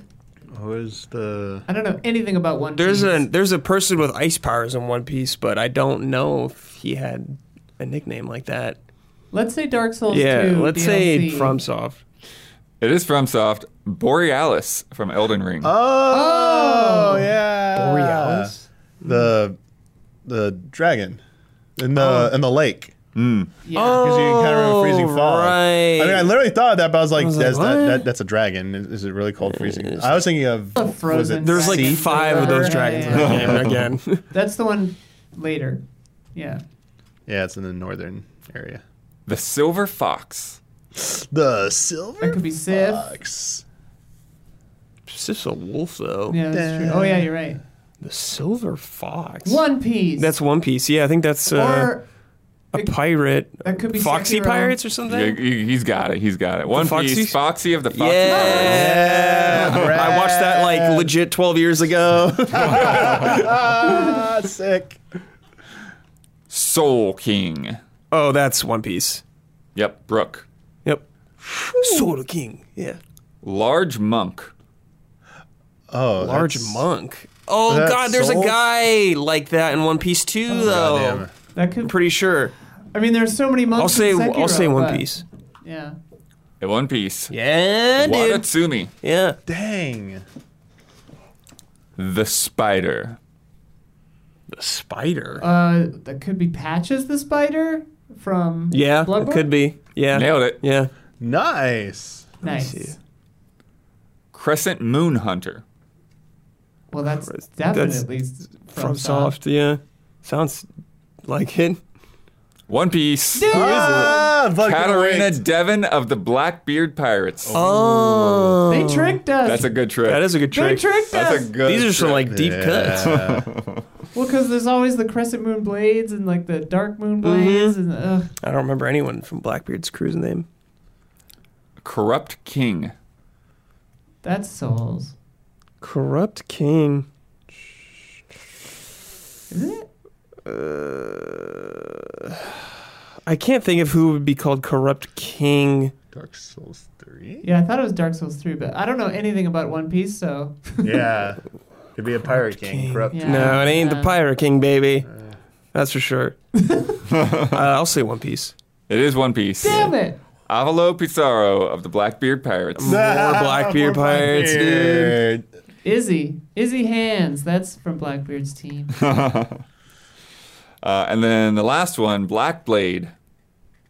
Blackblade. Isn't that... Is that Guts isn't for that Berserk? Elden Ring? Well, there's Black Blade stuff in One Piece. It's the blackest... Black There is a Black Black Blade? Blade. Yeah. I'll say One Piece. Black Knight Sword. And one. FromSoft, Ooh, who's it? Malekith. Oh, of Oh, course. Malekith, the Elden Ring. Black Malekith. Blade. I think Yeah. of death with him and not... Yeah. Destined to death. Yeah. No, but Malekith the Black Blade. Yeah. Yeah. Nice. Cool. That was a good game. Yeah, cool. Yeah, really good. It's time for bets. This week's bet. Next week, we're finally getting Cuphead, the delicious last course. Got to play a little bit of that at Summer Game Fest. We're going to start from the first boss and let go of the controller. How long will we last before we die? Brad. I wish I went a little higher, but 15 seconds. 15. 13 seconds. Oh, Damiani, damn 13 it. seconds. Isla. I edged you out. I said 12 seconds. 12. I guess I have the high, 37 seconds. Oh, boy. Ah, Yeah, I was wondering, like how long are those iframes going to affect? Yeah. right. Yeah. I didn't write down anything. Hang on here. Like just going through the motions. 15, 13, 12, and 37. All right, last week's bet. Sonic Origins released today. Right before this podcast started, I went to Sonic the Hedgehog's Twitter account to look for the most recent image tweeted by the official account. And last week, I had asked how many retweets that tweet would have. Brad bet 8,000. Huber bet 2,100. Isla bet 4,075, which was the exact number last week said. And I bet 3,123.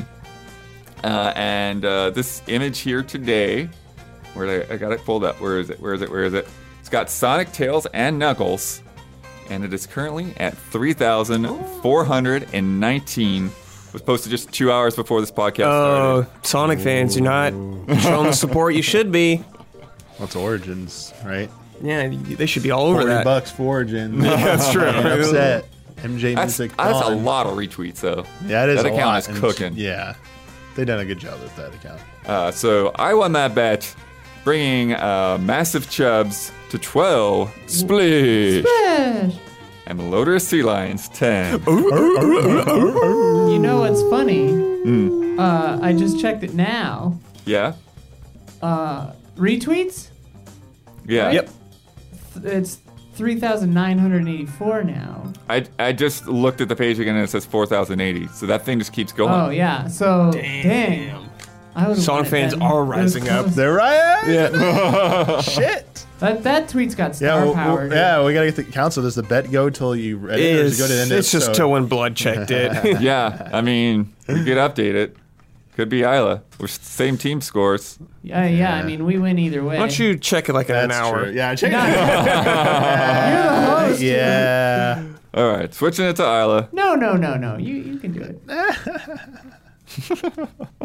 We'll share it.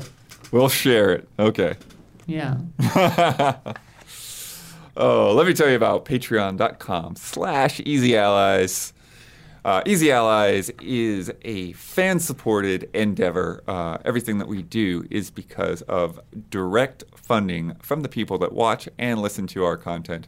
So if you are listening to this and you enjoy it every week, please consider heading over to Patreon and chipping in there. You don't have to pay for this up front. You can just chip in however much you want, whether that's $1 a month or $5. The more people that jump in, the better. We, all our reviews, all our shows, all the different things that we do are because of the people that watch us. So thank you to everybody that has helped us out all over these years. And you get perks at different tiers on Patreon. The $1 patrons, they get this podcast without any ads. And they also get bonus love and respect questions. And we got a bonus game this week. That was a fun game. And there's some other fun things in there as well. $5, you get early access, and you get to submit to Love and Respect, and you get Trash Babies. Trash Babies. And Fast and Loose next week as well. Fast and Loose is for all patrons. Oh, yeah, that's right. Fast and loose for everyone. Yeah. But you also get our Discord, which is now going to go live very shortly. By the time they hear this, maybe. today, any minute, Anytime. minute. And then $20 are the ones watching us right now? Yeah, 20. Behind the scenes. $20. There's a tier there. One is here. Yeah. It's 20. Yeah. You get to watch this while it's happening. All the mistakes. All you might hear a sound at the end of this podcast and like, where did that come from? Well, if you're in the behind the scenes, you would have known. So Smart. So thank you to everyone there. The top level patrons, they get shout outs on this podcast and our other podcasts every month. And this month's shout outs are Javawebs, Elthanis, Greg, Dark Knight Kettering, Caleb, Togi Crawford, Nick, and Anacroft. Shout out. Wow. All right. How are we splitting this up? You got a final word, Isla? You want to promote a video? I know a video to promote. Okay. Watch Trash Babies. Watch Trash Babies. Watch Trash Babies. It's on our Patreon, and I love that show. Trash Babies and Mysterious Monsters and Play Dragon's Dogma. Perfect. Final word. I don't know. Final word. Final Fantasy 16 is looking real good. Great word, Blood. Great words. Looking forward to next summer when that happens. Actually, it had a funny experience because last night, I don't know what sparked it. My wife was like, it would be really cool if like you had a game that was like just like boss fights fighting like bosses fighting other bosses or something like that. And I'm like, hey, you should look at this Final Fantasy 16 trailer because I think it has kind of that vibe going on. So there we go. And we'll see you before the next Blood Moon rises.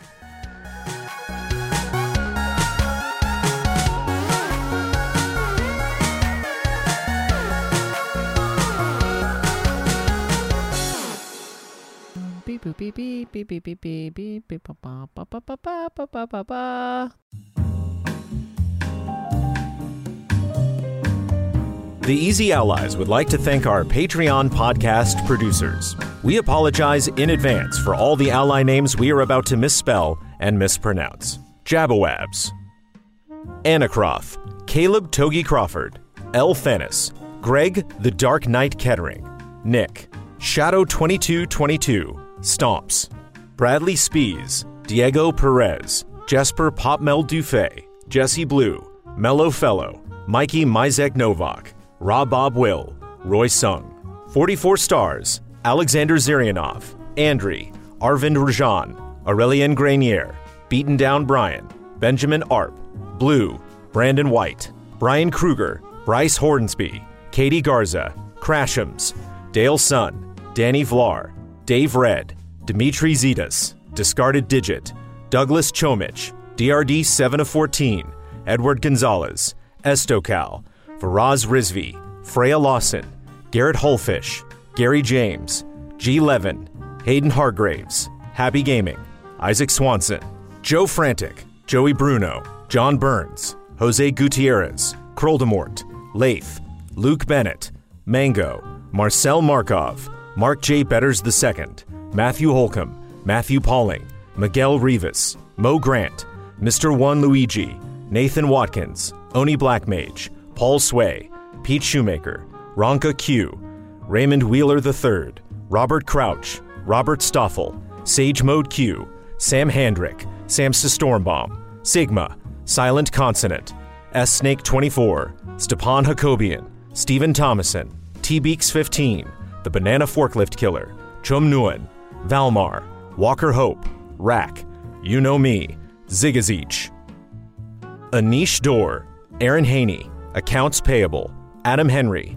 Alex Monaco, Alex AI, Alexander Irving, Andreas Risberg, Anthony Galvin, Antonio Coyne, Arthur Lau, Barry Tomasini, Bob Starling, Brian Foster, Briscoe Davis, Brittany Fuller, Bunny Chen, C.S. Lewis, Chase Caldwell, Chelsea Candy Coated Thorns, Chief Uhu, Christian Semniak, Christoph Fatui, Christopher Santis, Clay Roberts, Cody Westley, Corey Jackson, Corey Landega, Culinary Stud, Cyberboa, Damnable Nook, Dan Sebring, Daniel Wong, David Wilson, DeLisi, DF, Edison S. Prada Jr., Eric Tobias, Espen Gotchman, Ethereal Ether, Fishflop, Forever Ender, Forrest, Gabriel Aberg, Gabriel Smith, George Alexander, Glenn Olson, Graham, Gustav Strombaum, Hadi Ali, Helen Y., Hitman 47, Hugo Aguilar, Isun Chor, Ian Anderson,